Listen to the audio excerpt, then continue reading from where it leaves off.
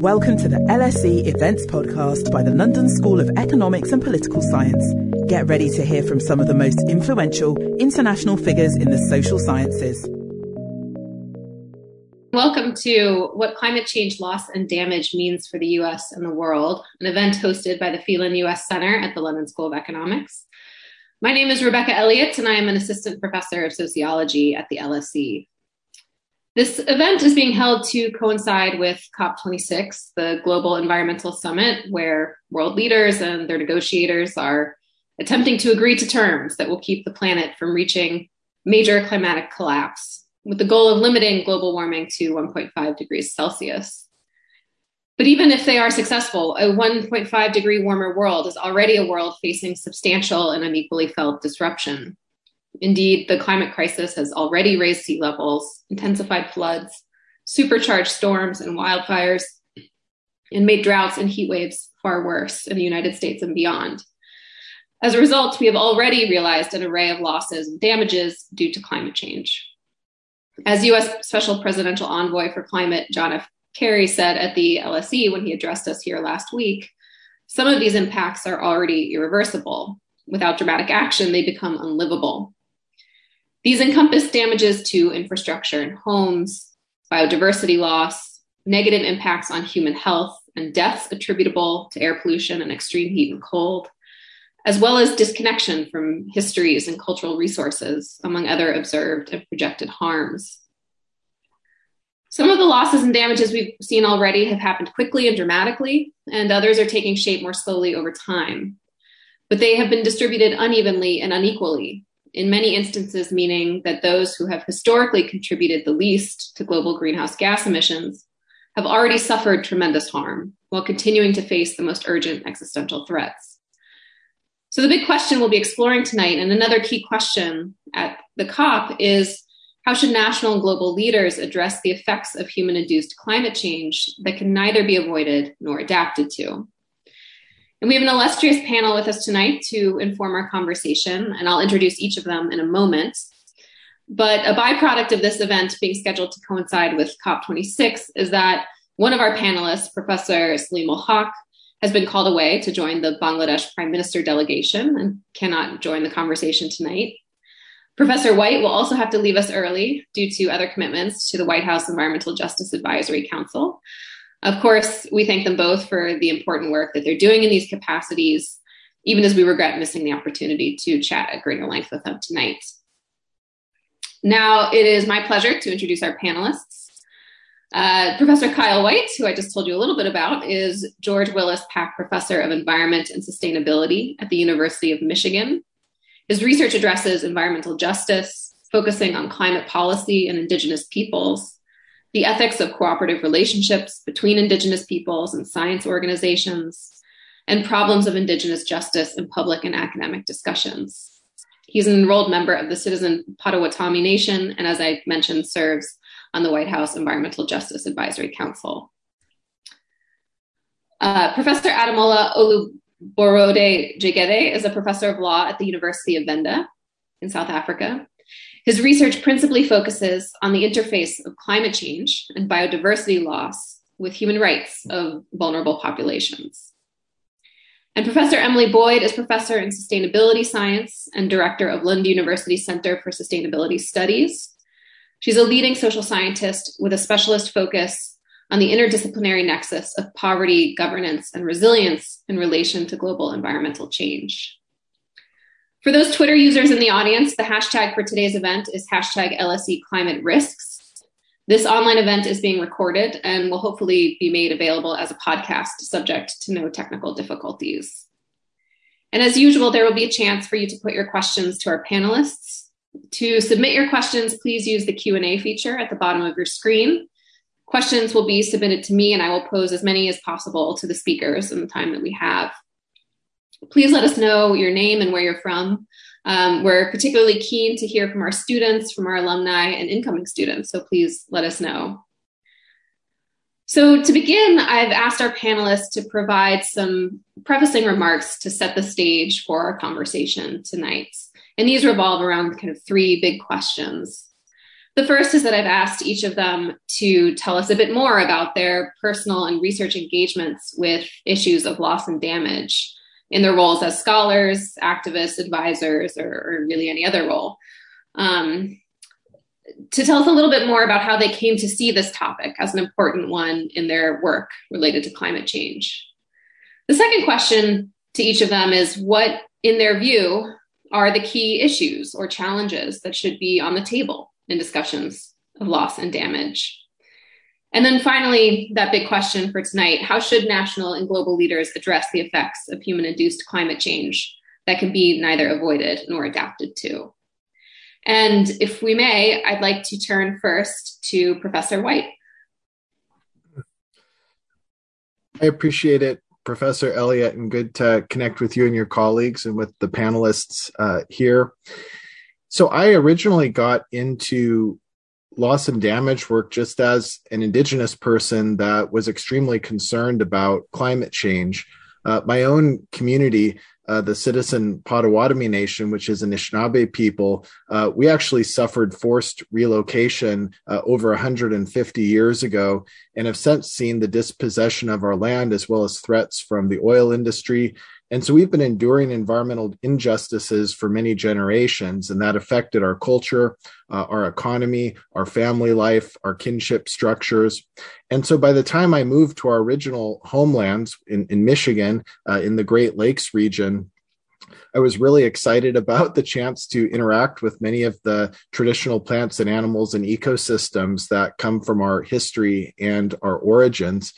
But at the time, we were finding out that actually it was becoming a lot harder to practice those economic and cultural and social and kinship and family traditions because of the rise in temperature in the Great Lakes region and the effects on precipitation, the effects on heat, the effects on water quality and water levels. And so this led me to try to take action to be able to empower Native people in the Great Lakes, but also in North America and globally to take action to prepare for climate change.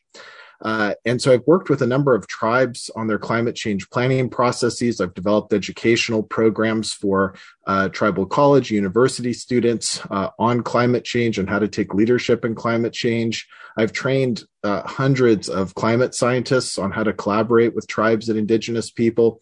And I've worked in a number of other policy and governmental functions tied to doing things in ways that will make it easier and more resourced for tribes to be able to take action to address climate change.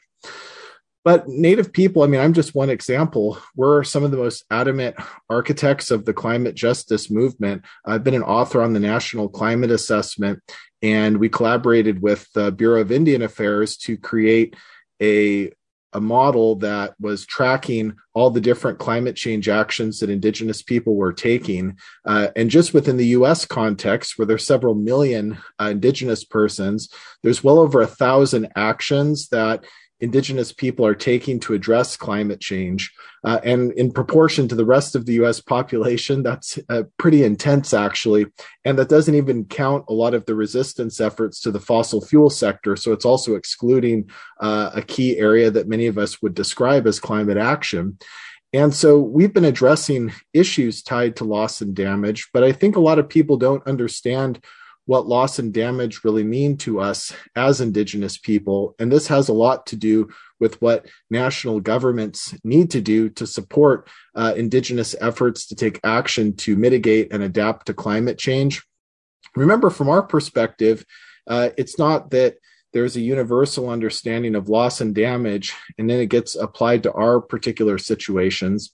There's over 574 Native communities, tribal nations within the US context, and each of us has a very particular story with climate change. But for many of us, the story goes something like this.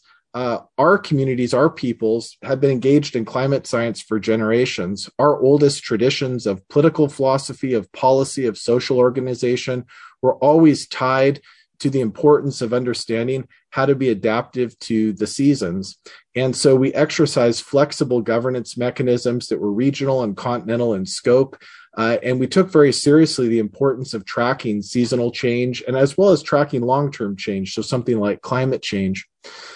But in the context that I work in, it's really the U.S. settlement process that rapidly dispossesses us of our land. And they do that to make way for the industries that we know are now responsible for the increase of concentrations of greenhouse gases in the atmosphere. And so we suffered pollution, the breakup of our families and kinship structures to make way for the very industries that we know have this heavy responsibility. And so we experience then the anthropogenic climate change impacts of land dispossession, because that's a form of forced climate change or forced environmental change. It changes land cover and soil. It changes the location you live, right? My tribe moved over 1,000 miles, completely different set of ecosystems and habitats. And so we went through repeated environmental degradation, land dispossession, and then we were forced into boarding and residential schools that sought to strip us of that climate science knowledge that I was describing earlier.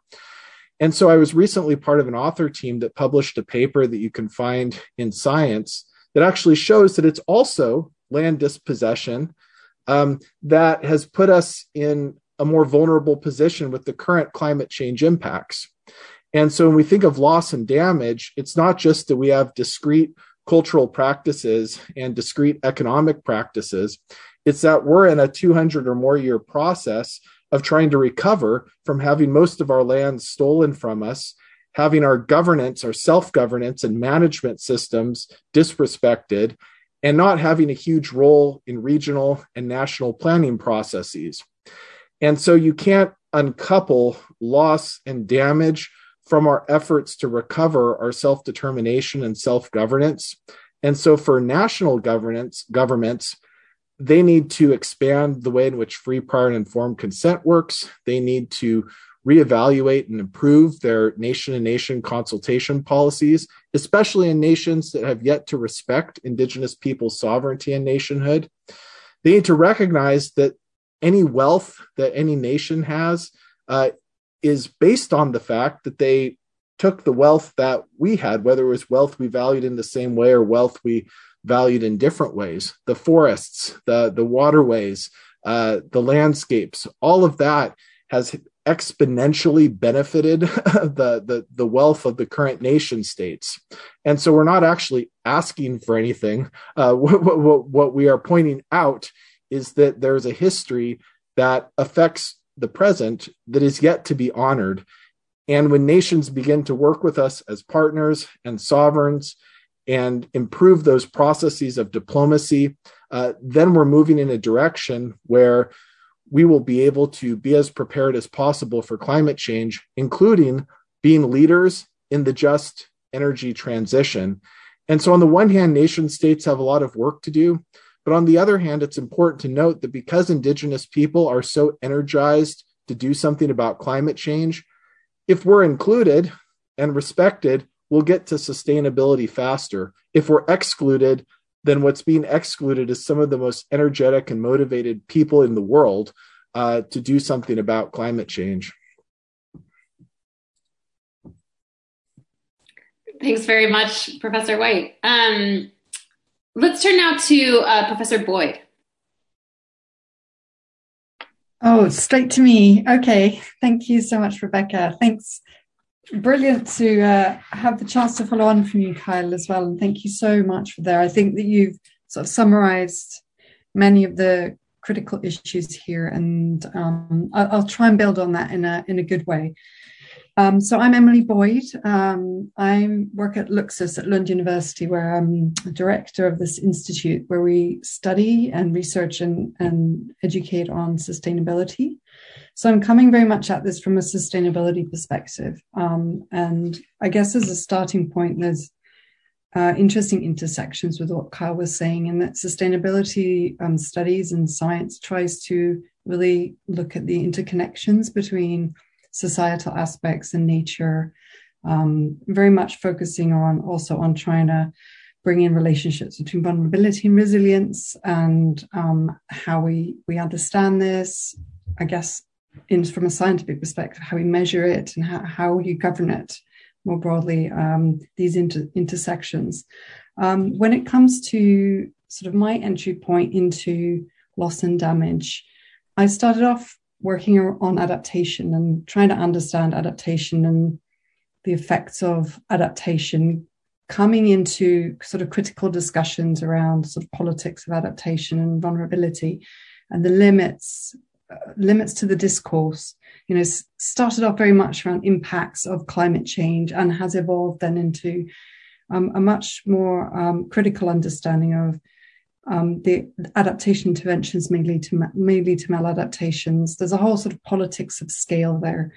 And again, linking in to what Carl was saying about the sort of injustices, the resource issues, the land issues, the historical issues, and all of those sort of societal roots of vulnerability. That's really come much more up to the fore in terms of the, let's say, scientific discourse, if that's where I can contribute.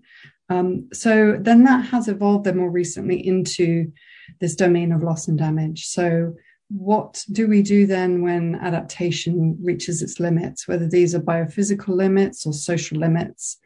You know, there's various perspectives on whether we should talk about limits at all, you know, whether this is a constraining factor. But if we think then in terms of the failures to mitigate, which we clearly see, and the failures to think about adaptation in more holistic ways or provide the space, opportunity, or platform for adaptation to evolve in ways other than quite technocratic. So we're sort of failing on those is leading, in a sense, to loss and damage. So we're getting now effects that that potentially irreversible, as you say, Rebecca, but also disentangling what those are from the historical context and the exacerbating effects of existing vulnerabilities is quite complex. Nevertheless, this loss and damage has appeared, become part of the whole negotiation discourse and the Warsaw International Mechanism and so on, with work plans and ambitions. And I guess, again, some fairly narrow ways of defining it, you know, so it's about averting and minimizing and addressing adverse impacts of climate change again. And there are sort of certain focus areas that are okay to engage with around migration and so on, sort of transfer of technologies and so on again. So I think there is, again, emerging a parallel is this sort of small L&D we talk about, which is the loss and damage in terms of the science of loss and damage.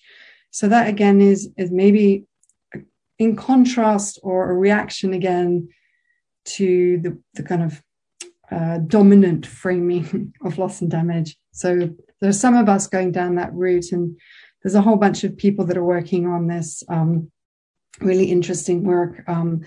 Erin Roberts, Salim Hook, as you said, other people like Petra Schachardt and so on have all contributed, and we're building also on this work to look at the disproportionate effects of climate change and what this means in terms of small l, small d. What are the kind of non-economic losses and damages that we might see?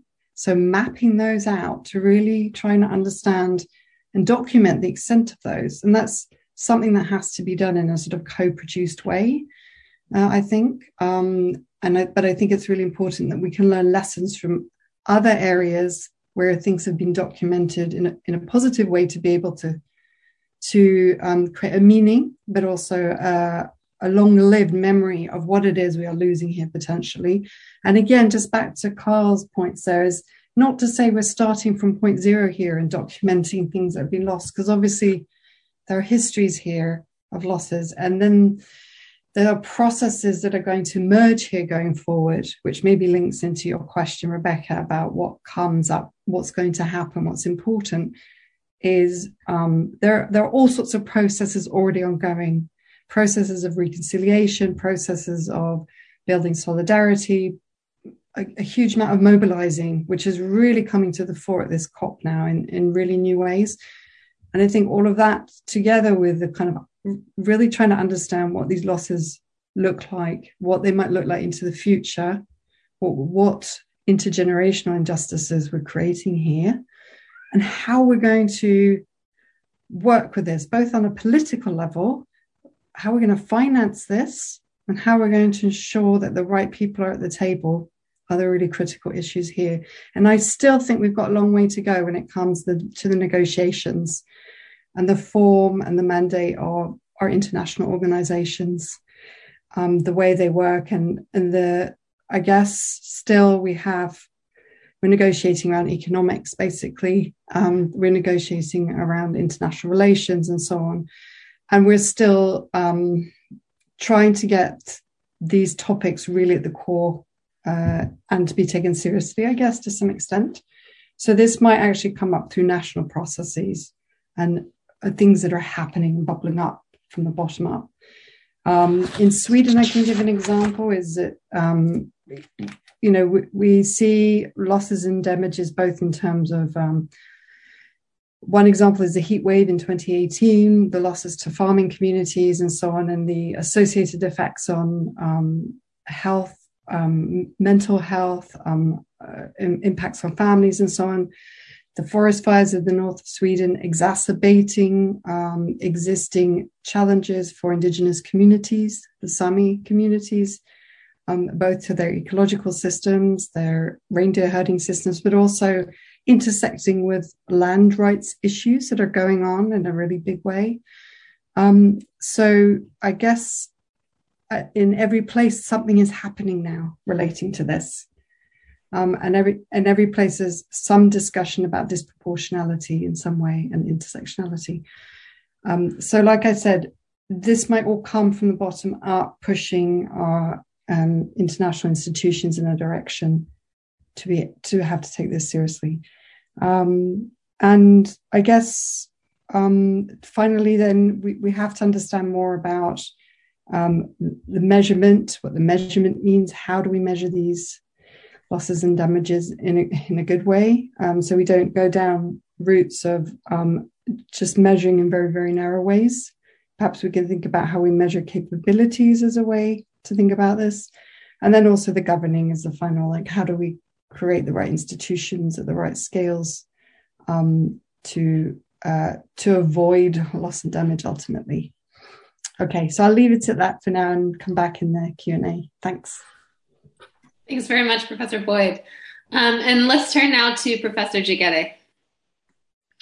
Many thanks, Rebecca, for giving me the opportunity to participate in this event that I consider very useful, timely, couldn't have happened at a more auspicious time when we are having COPA 26. Yeah, I want to understand your question to be, I should limit myself to what I'm doing presently, or I should take the three questions as a whole at once? It's entirely up to you. Okay, yeah. So yeah, because I have some slides to share, so I'm thinking maybe if I'm allowed to do so, I can. Should I go ahead? Please.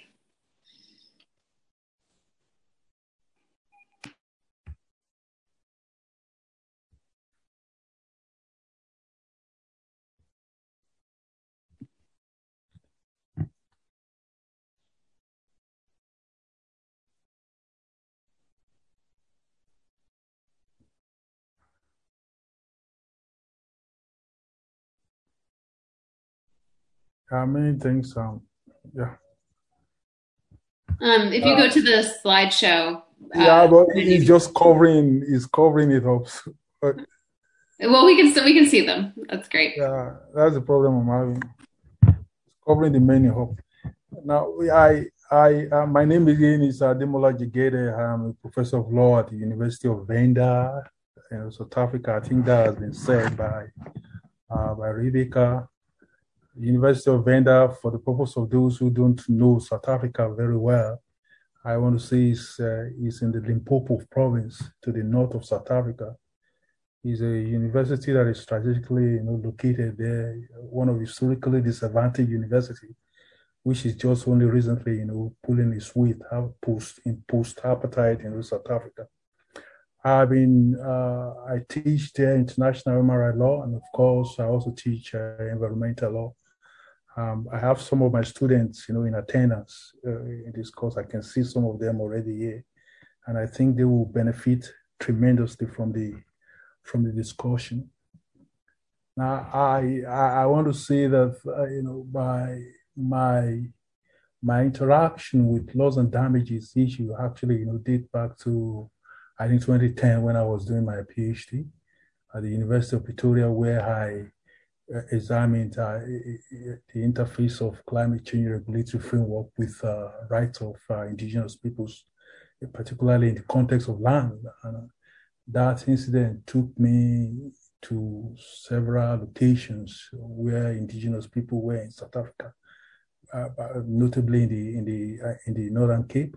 So, and I have since that time maintained that relationship with them, and oftentimes, occasionally, I do go there to sort of see how we can sort of empower these people, particularly in enriching their voices, in participating in events and policy development that affects them the most. So I have been working on that, and I've been interacting basically on that. So my area of research, like Rebecca Riley mentioned, is on the interface of climate change and biodiversity loss with the rights of these are vulnerable populations. Vulnerable populations are not limited to indigenous people in the context of my research. I've looked at different sort of vulnerable populations within that context of interface of climate change with their rights. And one of the things I also discovered in the course of my research, which is basically what I do, is that loss and damages are lived experience of vulnerable population, particularly in the context of Africa, a continent that is disproportionately, is disproportionately contributing to climate change, and of course also having to bear its brunt due to limited adaptive, capacity, as well as other socioeconomic factors, which are just as real.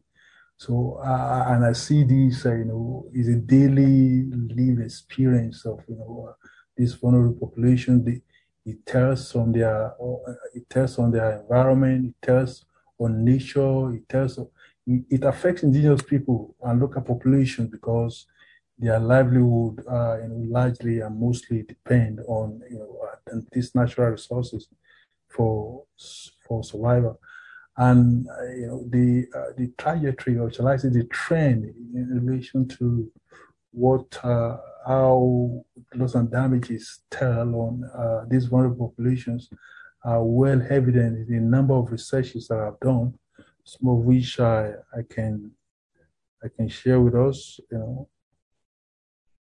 I can share some of them with us. It has made me in one of the papers I've argued, demonstrating how indigenous people's land rights are implicated by climate change and how human rights approach can be used to address it. Because I discovered that one of the things that is often missing, or shall I say, one of the deficits that we have in the discourse is the deficit of rights language, which, as you and I know, only was able to successfully find its entrance to Paris Agreement after a long and tedious journey of negotiations and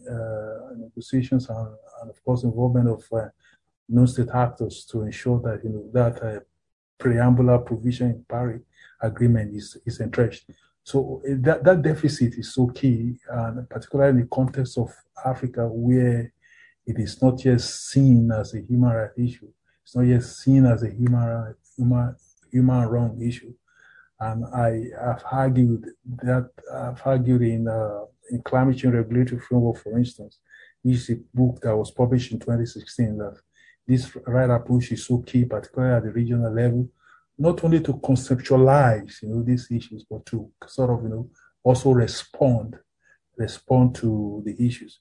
And of course, I've also, in that context, argued elsewhere, looking at the system within the United Nations, to argue the need for a right to a safe climate, which I think, there is a gravitation towards it.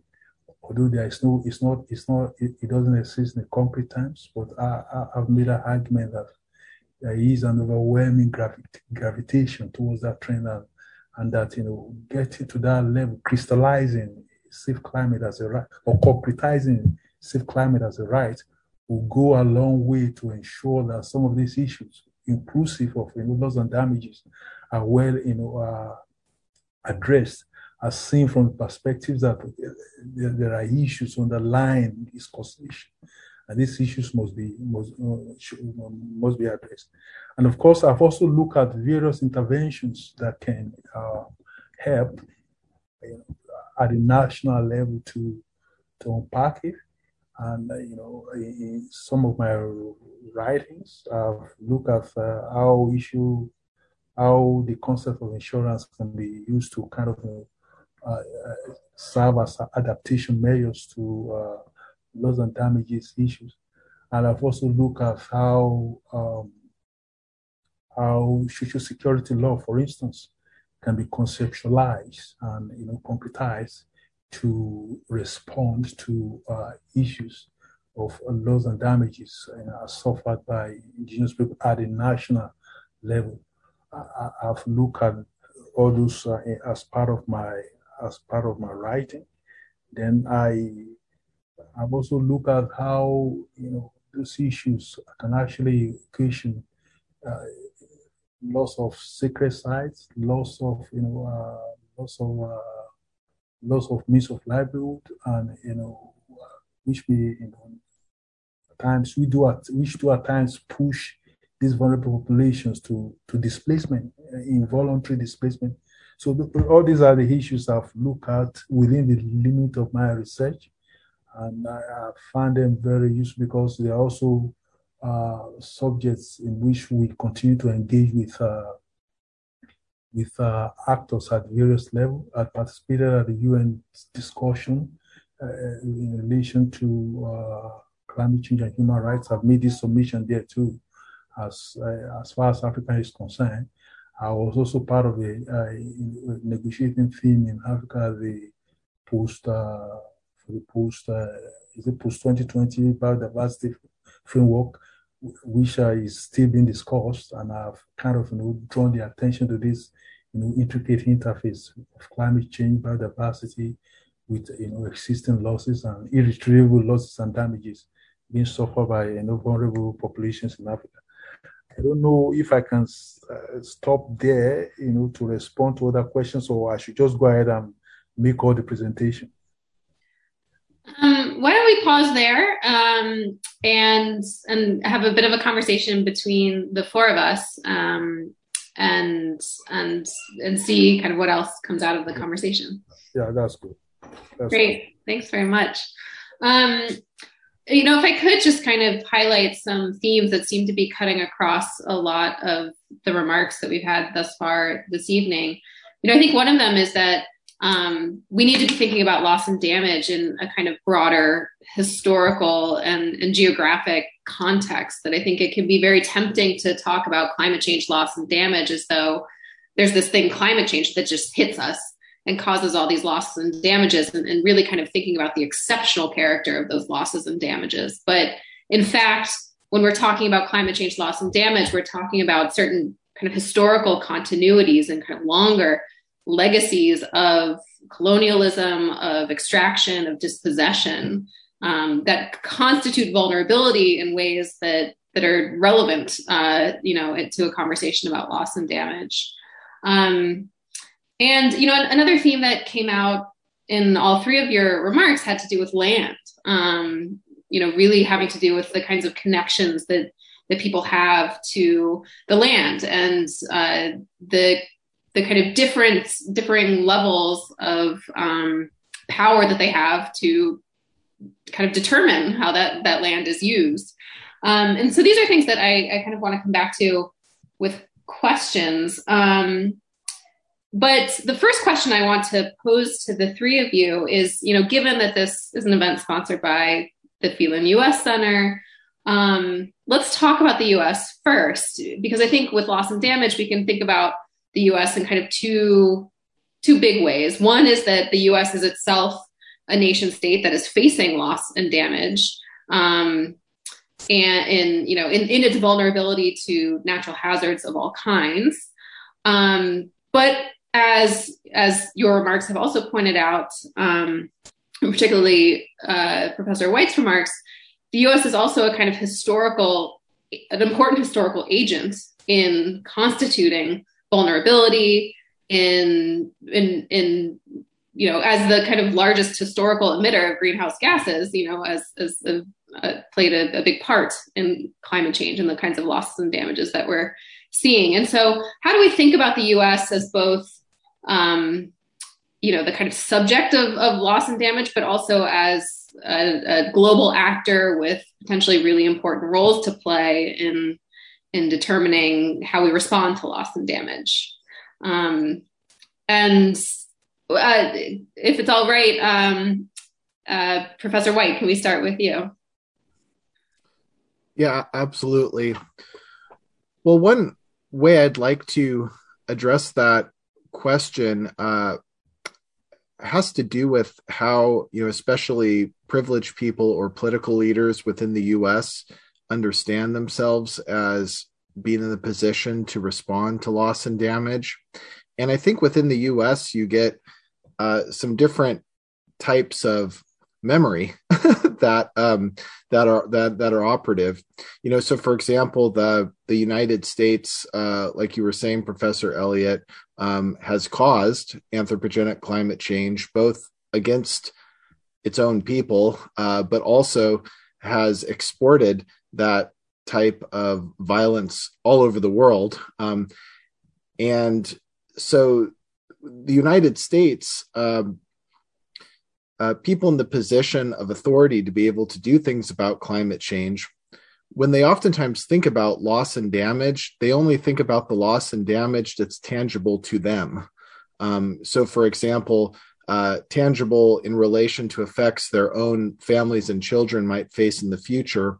Or if it's somebody in a policy position, they might think of something like, say, Hurricane Katrina or the recent flood issues that affected Black communities in Detroit more heavily than other communities.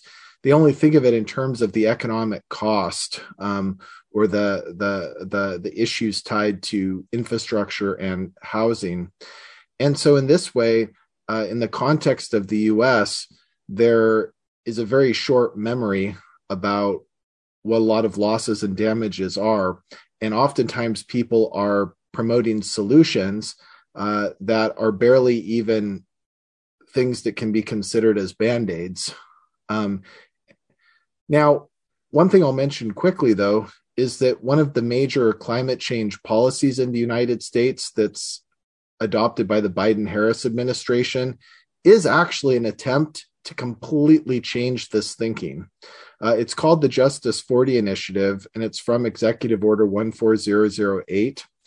And what it says is that when the U.S. engages in billions of dollars of infrastructure investments in areas like climate resilience infrastructure, energy infrastructure, water sanitation, clean water infrastructure, workforce development for climate change friendly industries and renewable energy, 40% of the benefits of those investments must flow to disadvantaged communities, Black communities, brown communities, indigenous communities, low-income communities.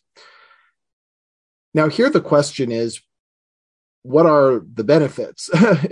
Is 40% a floor or a ceiling?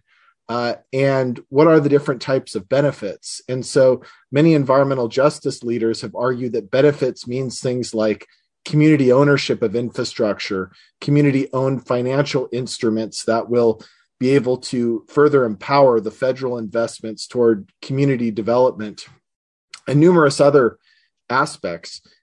In a sense, making up for the last 200 years of infrastructure disinvestment and financial disinvestment in Black, brown, indigenous, and low-income communities.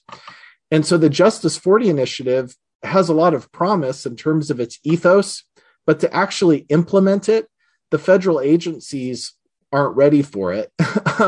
And so there's a lot happening right now to try to figure out how the agencies could reorient, re-engineer themselves, rethink what they're doing.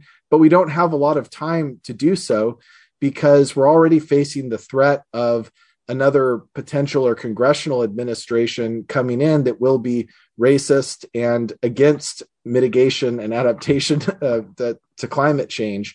And so we're really trying to show that the Justice 40 initiative will make a difference in people's lives. Thanks very much. Professor Boyd. Thank you, Rebecca. Yeah, fascinating to hear all of this from Kyle. And I guess I have more questions as well myself, but I guess it's really fascinating to see so much change happening so fast. I think that there's an awful lot of bottom-up action that's coming within the United States, but I guess that's been sort of bottling up for some time. And also there's like a window of opportunity, as you were saying, Carl, right now with the administration in place. And like you said, also that could change quite fast again.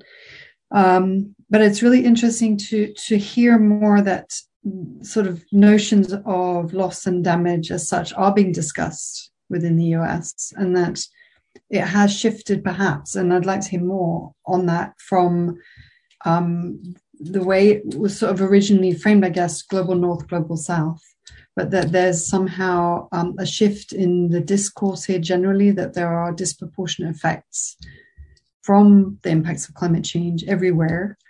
And that as a result of that, people and places are, discussing and debating the effects of climate change, and those most vulnerable everywhere are affected. And that is a shift, I think, that has happened since the last IPCC for sure. And about time, I would say also.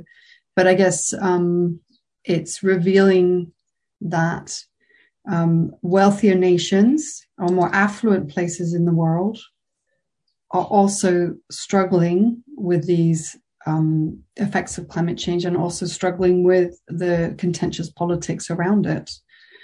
And that, I guess, the questions around that for me then are like, what are the opportunities that opens up generally, and where also more generally, like, where is that heading then?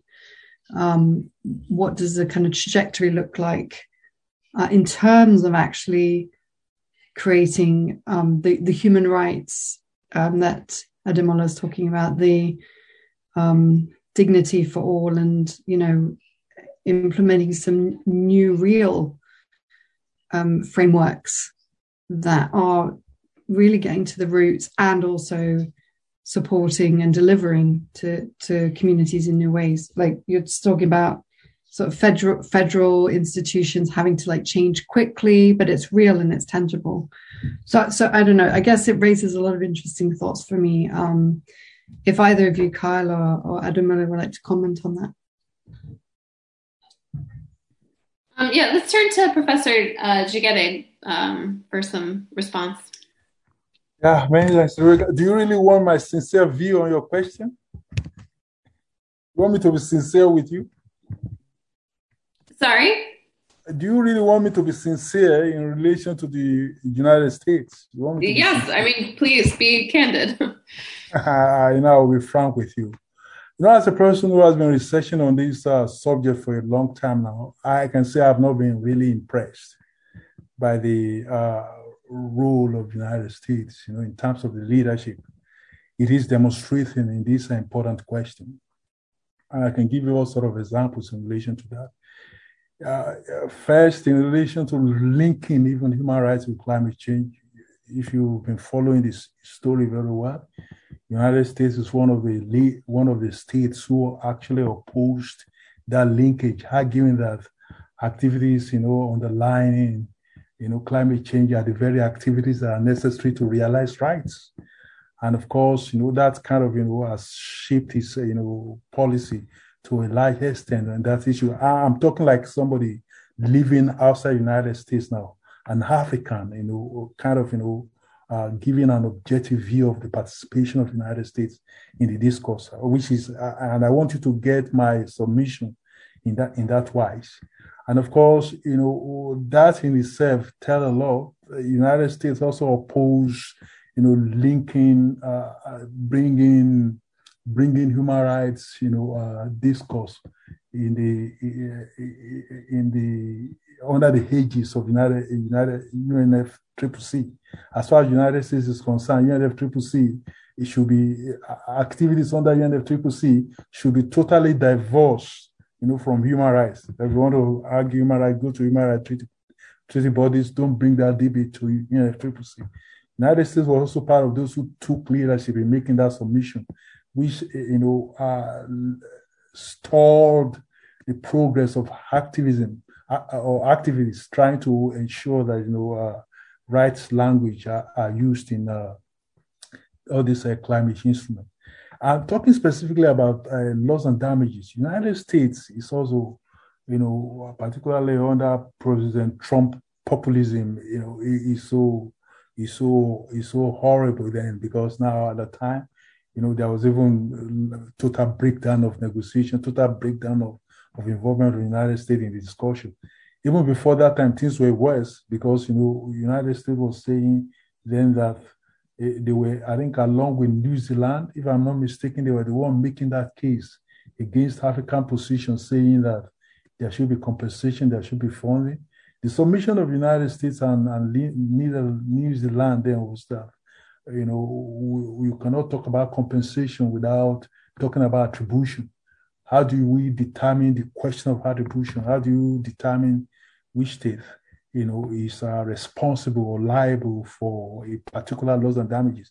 So these are all the technical points being raised to kind of, derail the discourse in relation to climate change. And United States play a prominent role in leading this discourse, which I consider to be anti, loss and damages, intervention.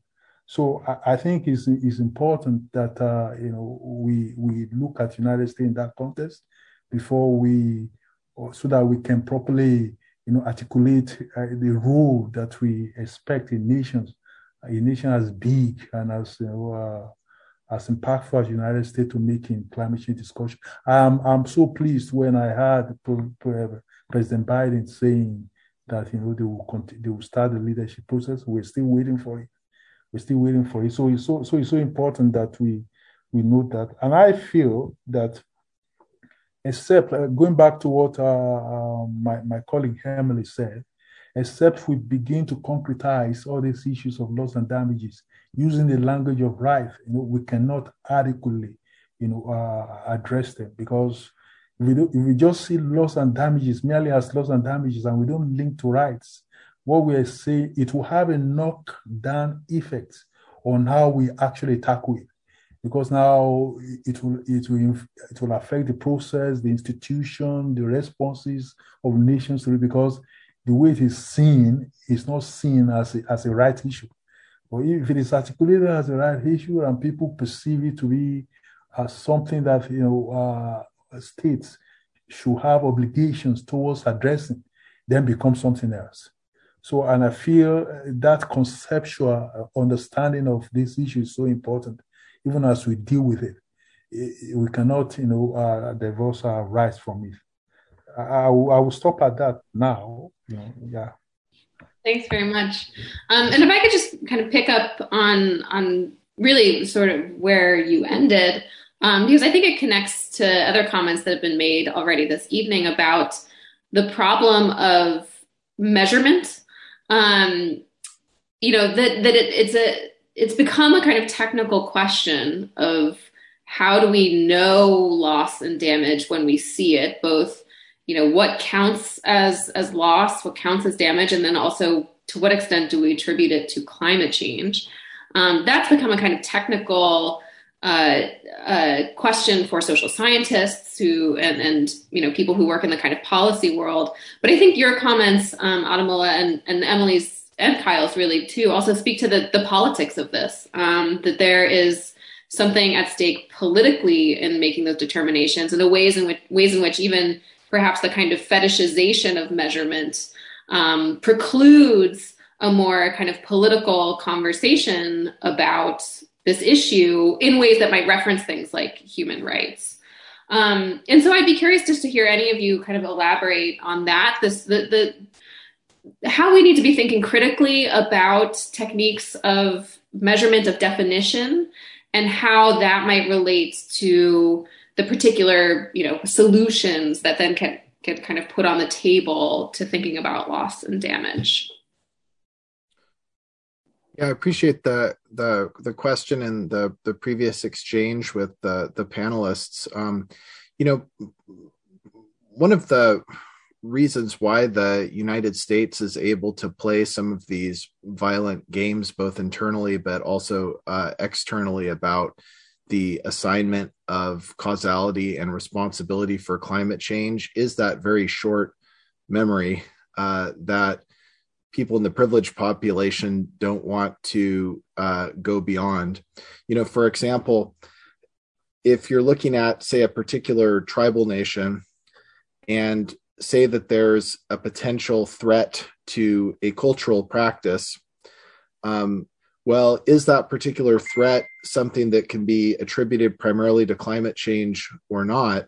That's actually not that relevant of a question, because what we found in the National Climate Assessment, but also in a number of other tribal reports on climate change and tribal testimonies, is that the main reason why, say, a cultural practice is threatened is because for the last 150 years, the land base of that community has been shrunk. So there's only one place left to engage in that practice.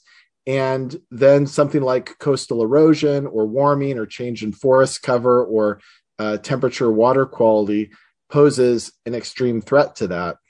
So the solution actually has to do with expanding back the tribal land base, with the U.S.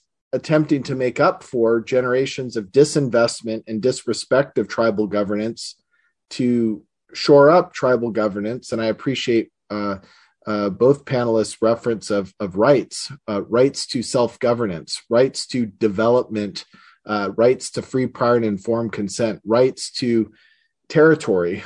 And so for this reason, right, climate change itself, if it's only looked at as something regarding a very isolated sense of causality, we're always going to get caught up in these numerical games.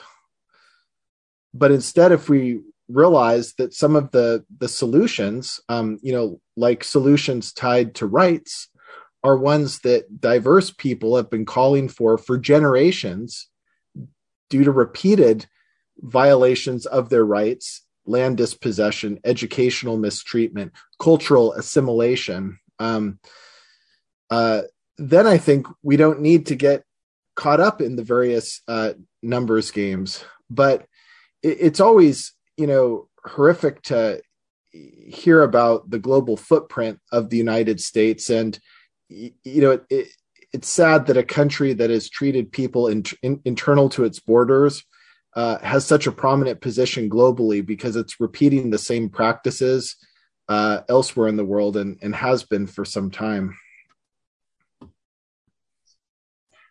Can I come in there, Rebecca? And just had a thought, and I was just wondering if there is a way for us to be able to use measurement in a way that can be to an advantage or usefulness. And I'm just wondering, there's ways to think about communicating through something like capabilities to other actors that aren't necessarily convinced of, the rights to development or the rights sitting at the core, because there's so many different perspectives and there's such strong voices, dominant voices in certain sectors. And as we were talking about earlier, the populism or those who aren't convinced even by climate change still. So I think a lot about, is there a way to use the measurement in a positive way? Is there a way to use a quantification to support people's rights or people's court cases? Is there a way to use this idea of attribution? So take that which the scientists are developing and use it in a way that can be constructive for processes. Maybe I'm completely naive here, but I'm just wondering if there are ways to turn this around. It's just thoughts going through my head. So I'd love to hear from you all what you think about that as well. Yeah, I think Rebecca, can I comment? I want to appreciate, the contributions of Professor White and Professor, Emily on this important issue. Yeah, when I think about this whole thing, listening to you talking, which I'm so touched because, initially when this climate change, came to surface, the issue was denial of climate change. So what we are beginning to also see now is also denial of, loss and damages. We have some sector, like Emily was saying, dominant sector, with this messaging.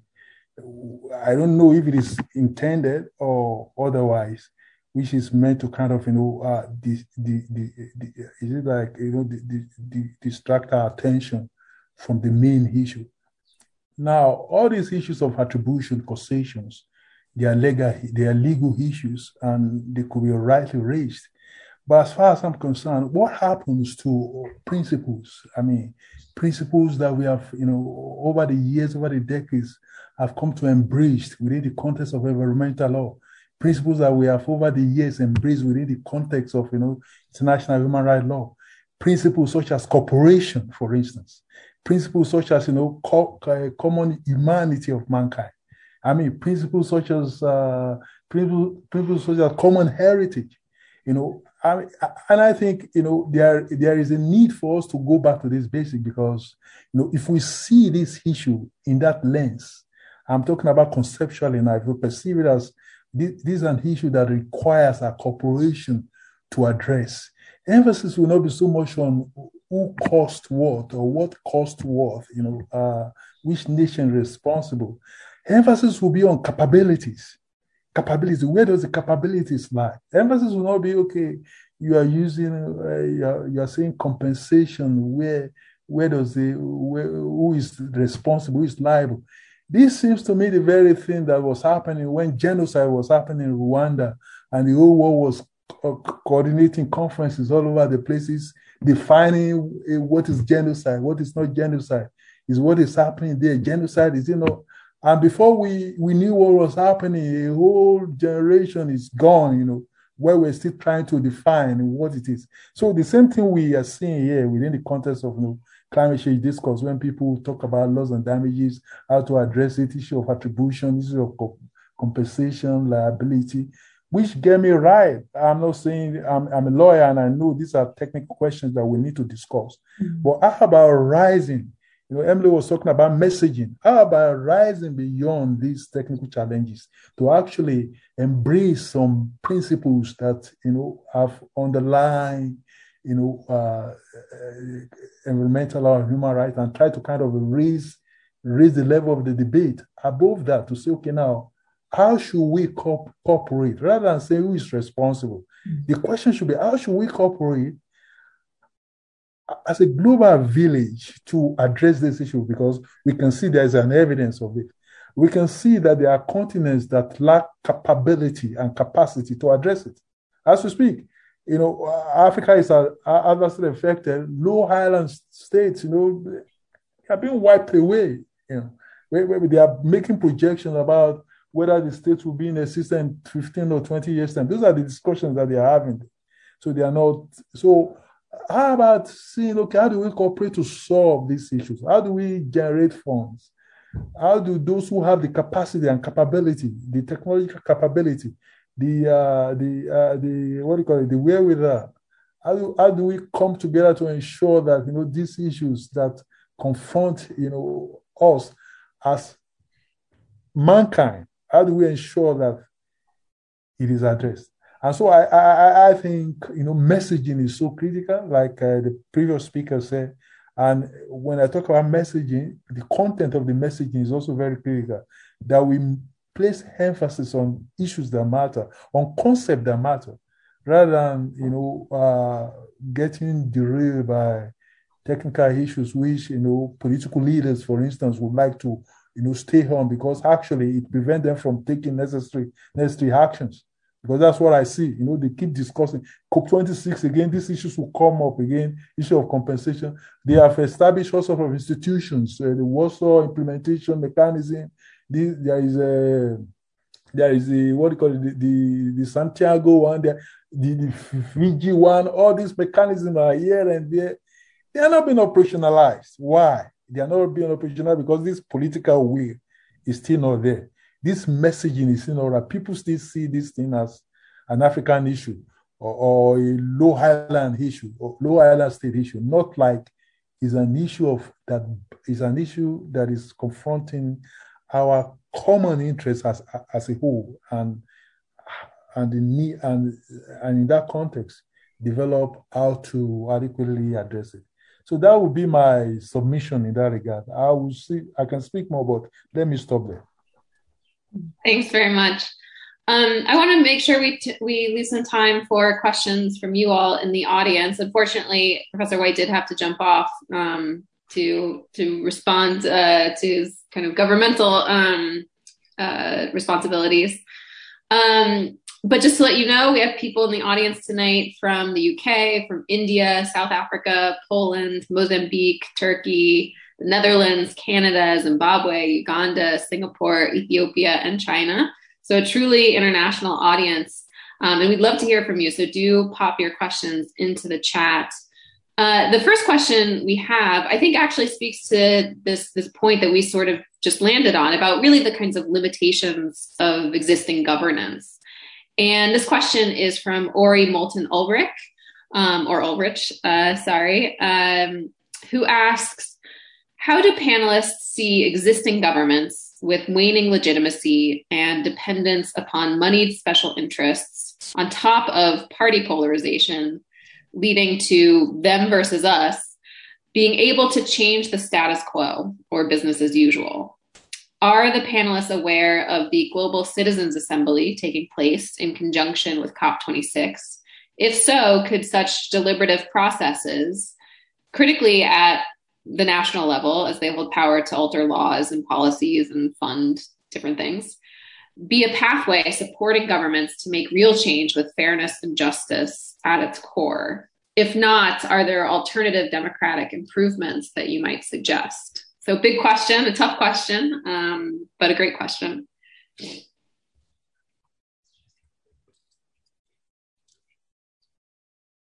Do you want to go first, Adenola, or should I go? You can go, Emily. You can go. Yeah. Okay. So really good questions and big questions. I'm aware of the citizen assemblies and obviously also the emergence of citizen assemblies quite broadly. I guess what I would say is that in principle, I think these are necessary and they are emerging for reasons because they're needed. The effectiveness of them is something that we'll have to study and evaluate and understand in a broader context of governance. I think your questions are really good because they're big questions. I think they're also questions that we don't necessarily have all the answers to. You know, what is the best form of governance or the most democratic form of governance? Certainly,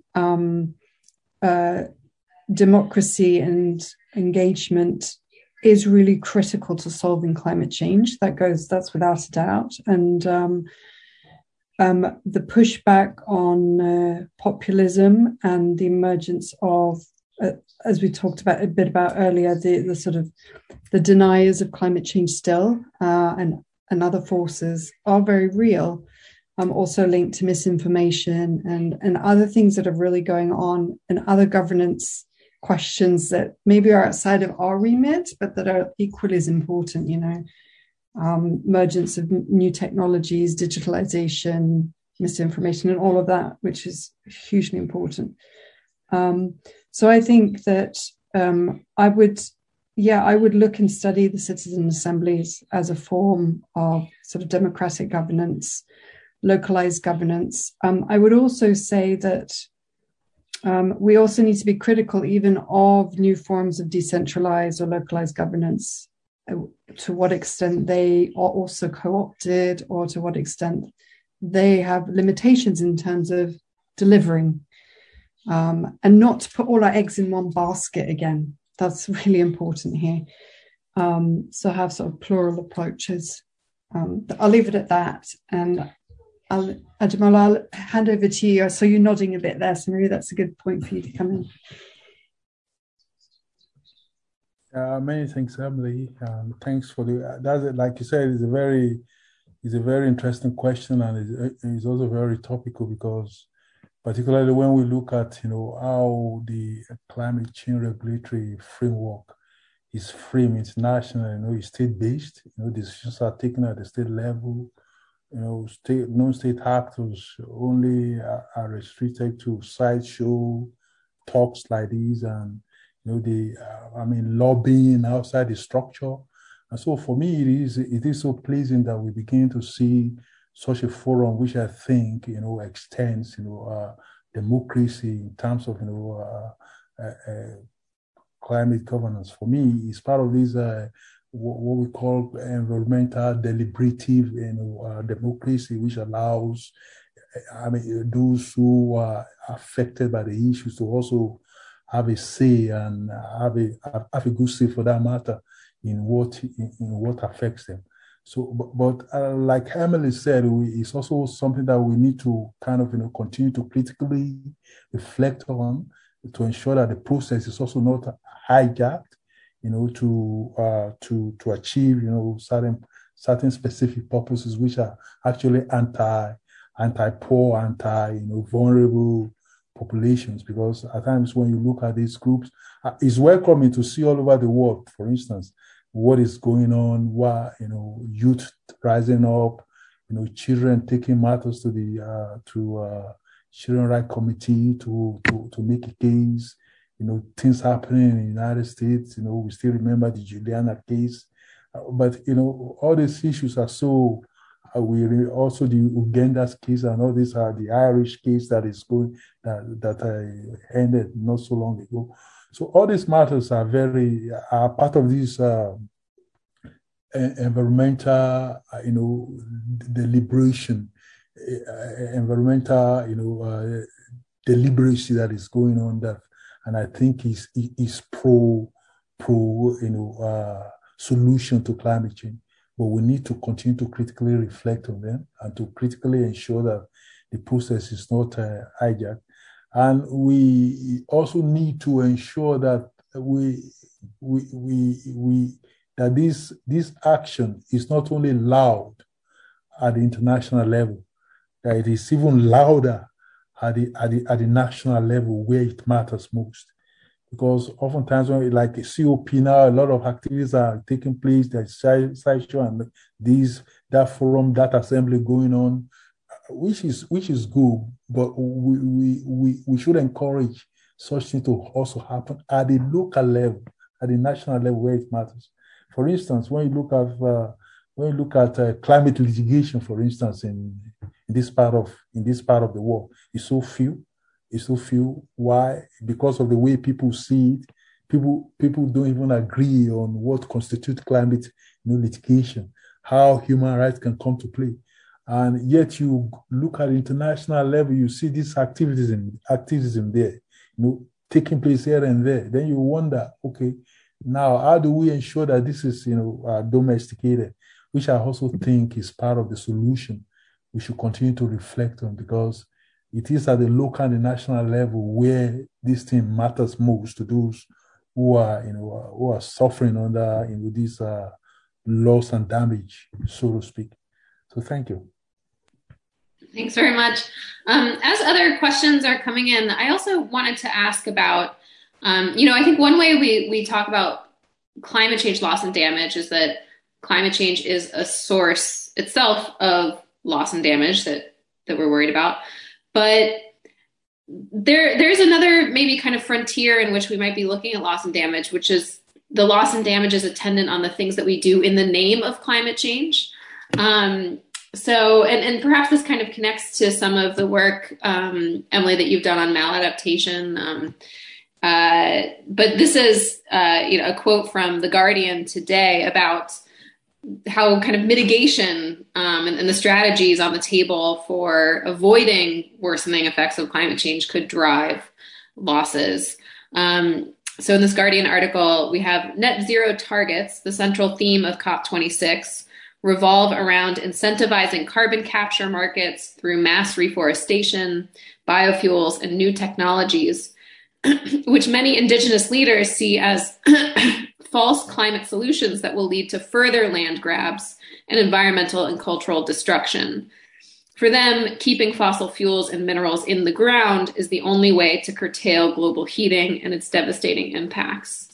And so I'd be curious to hear from you just, how we might be thinking or how we should perhaps think or the things that we should be paying attention to as they relate to loss and damage when it's not just a matter of kind of when the next hurricane is going to raise a city or when the next drought is going to wipe out a harvest. It's also, the things that we're doing to try to facilitate an energy transition or change our built environments or whatever that might be that could exacerbate some of the kinds of vulnerabilities to loss and damage that we've been talking about this evening. Yeah, thanks, Rebecca. Actually, we've been thinking about that at Luxus.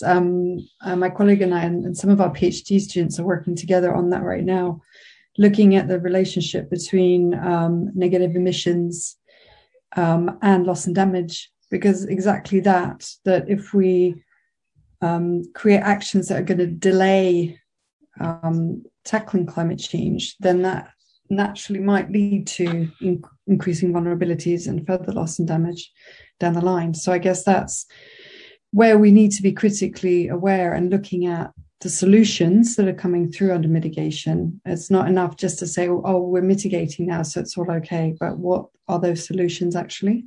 So that whole stream of critical perspectives on geoengineering and negative emissions and so on needs to be then linked to us working on loss and damage and vulnerability.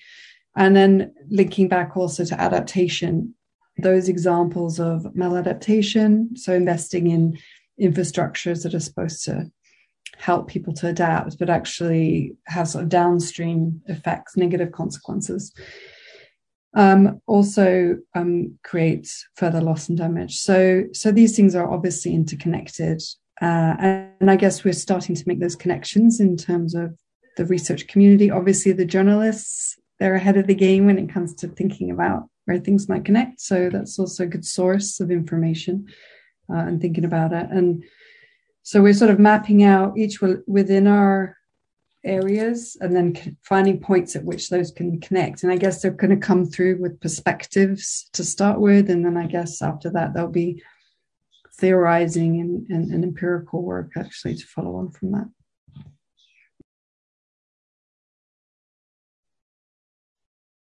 Thanks, Emily. It's so fascinating what you're doing. And, it's also very real, even within the context of, African continent. In some of my researches, which I have done, particularly in that book on climate change regulatory framework and indigenous land rights, and of course in other works too, I've actually demonstrated how projects such as, REDD+, which is being implemented, a lot of African states, I think close to 30 are involved in the implementation of that project, and how technically such projects have been channeled through which indigenous people's rights are actually denied. They are not properly compensated because, they don't have the conventional tenure system, which often, underline, contract, for instance. Their sense of ownership of land is so fluid and it's traditional.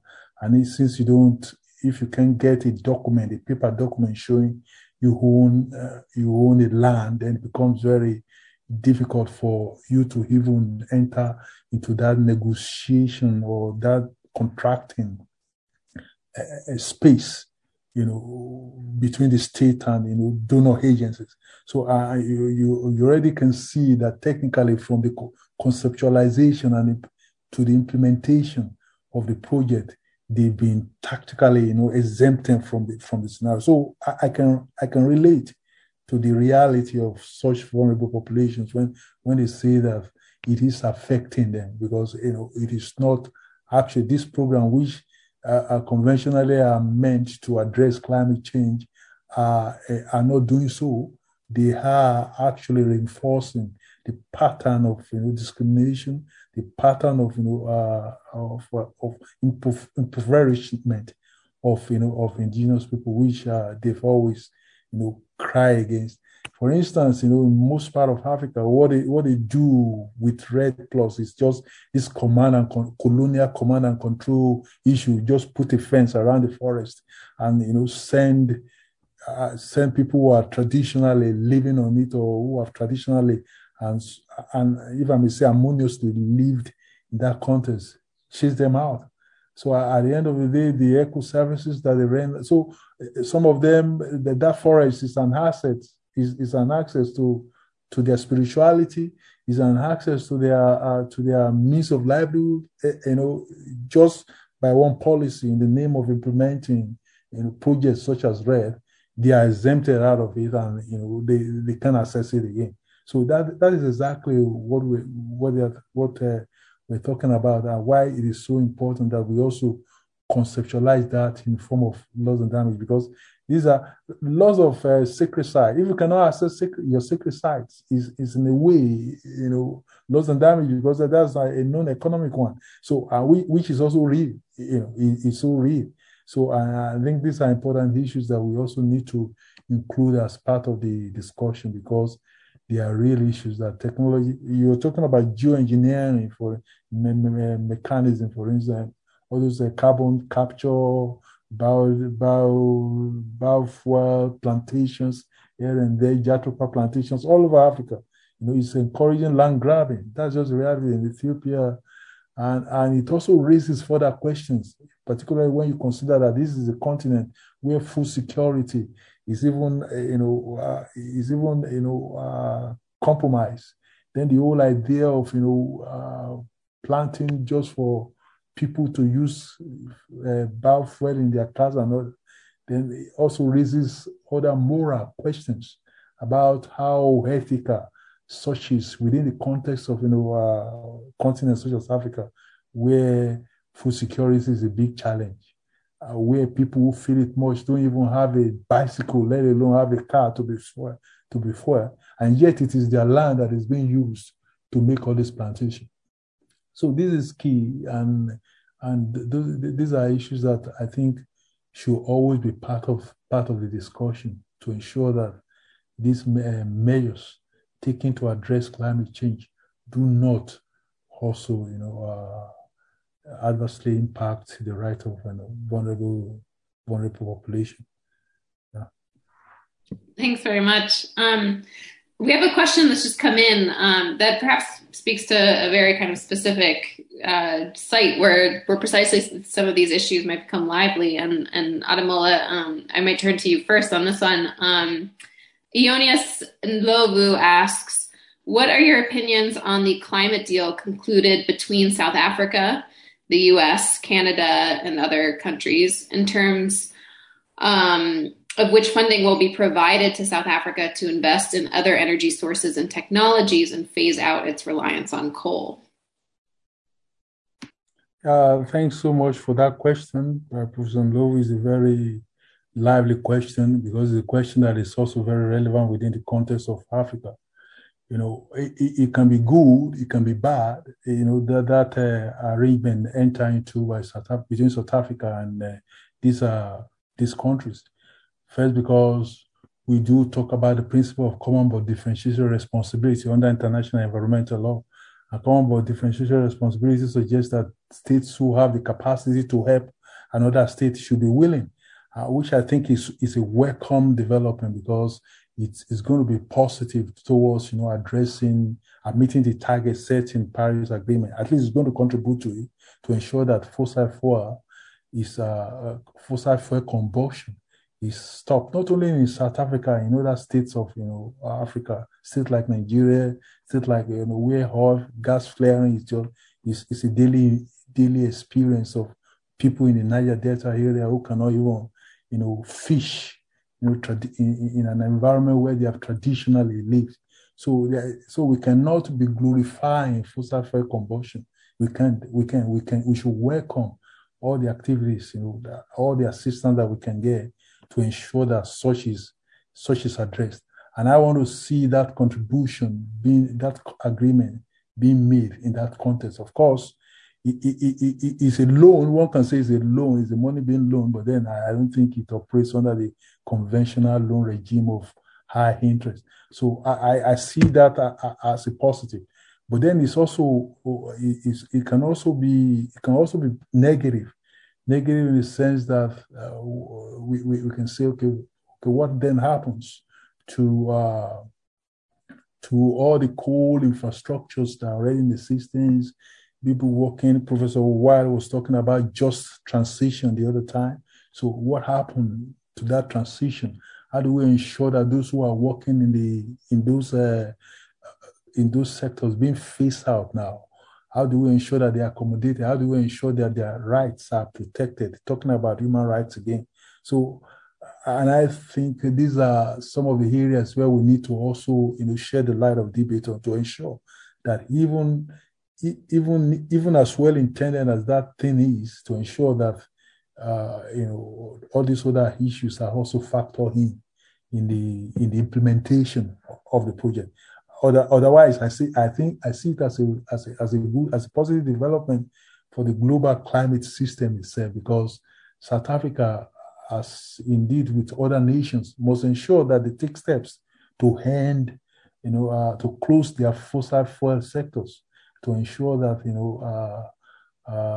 alternative energy sources developed, which I think is the direction that Europe is going, which I think is a beautiful one for the climate system, because we can't continue to be emitting carbon and be talking climate change. Those are the things that are also underlying, loss and damage, and these are the arguments that people are making when they talk about attribution, causation, for instance. Africa itself is also causing it. In terms of future climate system, when we continue along that line of that, we continue along that historical path that we are condemning the North or following generation past. So if we continue in that path again, it's like we're furthering the circle, and we're not going to get out of it. So I think in that wise, how we say is a good development. Thanks very much. We have just a few minutes left, and I want to kind of pose a final question, which is, on the mitigation side, I think there's a broadly shared sense that what would make COP26 successful is if we can get commitments that keep us to 1.5 degrees of warming. That would kind of mark a successful COP. On the question of loss and damage, what, in your view, would a successful COP accomplish? Are there kind of specific outcomes or things that we, may not necessarily expect, if we're not terribly optimistic, but things that we would want that would signal kind of meaningful progress on issues of loss and damage at the COP this year? Maybe I could just say a couple of things. I guess a real strong commitment to 1.5 degrees and NDCs, perhaps including loss and damage in policies and plans. So some kind of guidelines, or at least setting out what those kind of guidelines might look like and who should be addressing them.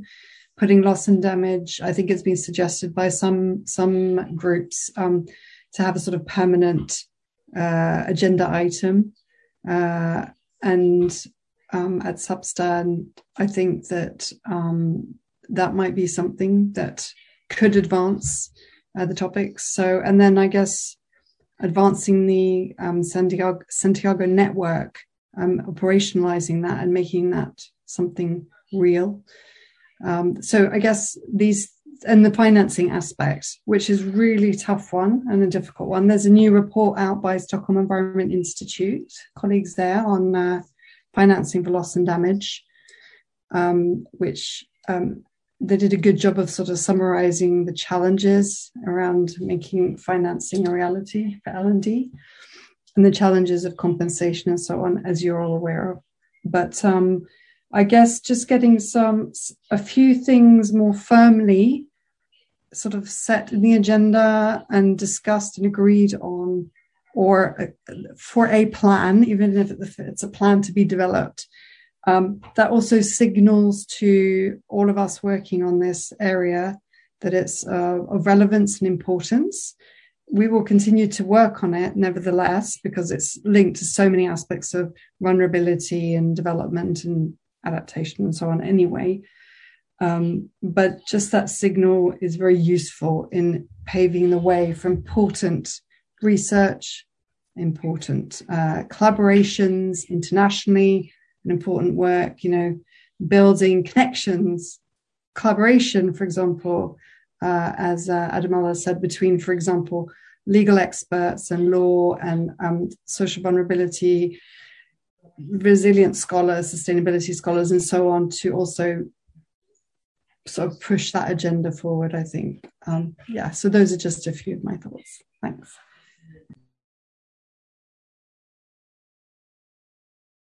Thank you, Emily. I think you have covered the space so well. I just have little to add.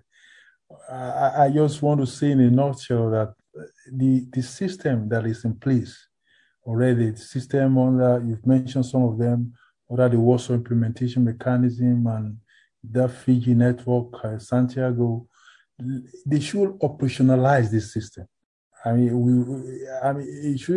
This system should not just be tiger on paper. They should take concrete steps, actionable steps that can be measured in terms of, okay, how our states, are complying with what these mechanisms, require, because those mechanisms look so fascinating on paper, but then when it comes to implementation, it's like we always discuss it at the next COP,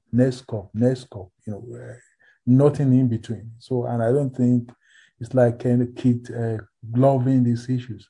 So I feel the issue of implementation should be very fundamental at COP discussion. Then, when we look at the instruments of pillar instruments of climate change, particularly UNFCCC and Paris Agreement, they talk about regional steps, national steps. I see that as often quiet at that level of discussion. Everything is just international, UN. There's a need to also begin to see how do we take regional steps. AU, for instance, how does AU take regional steps to ensure that issues pertaining to that continent, specifically the continent, are addressed?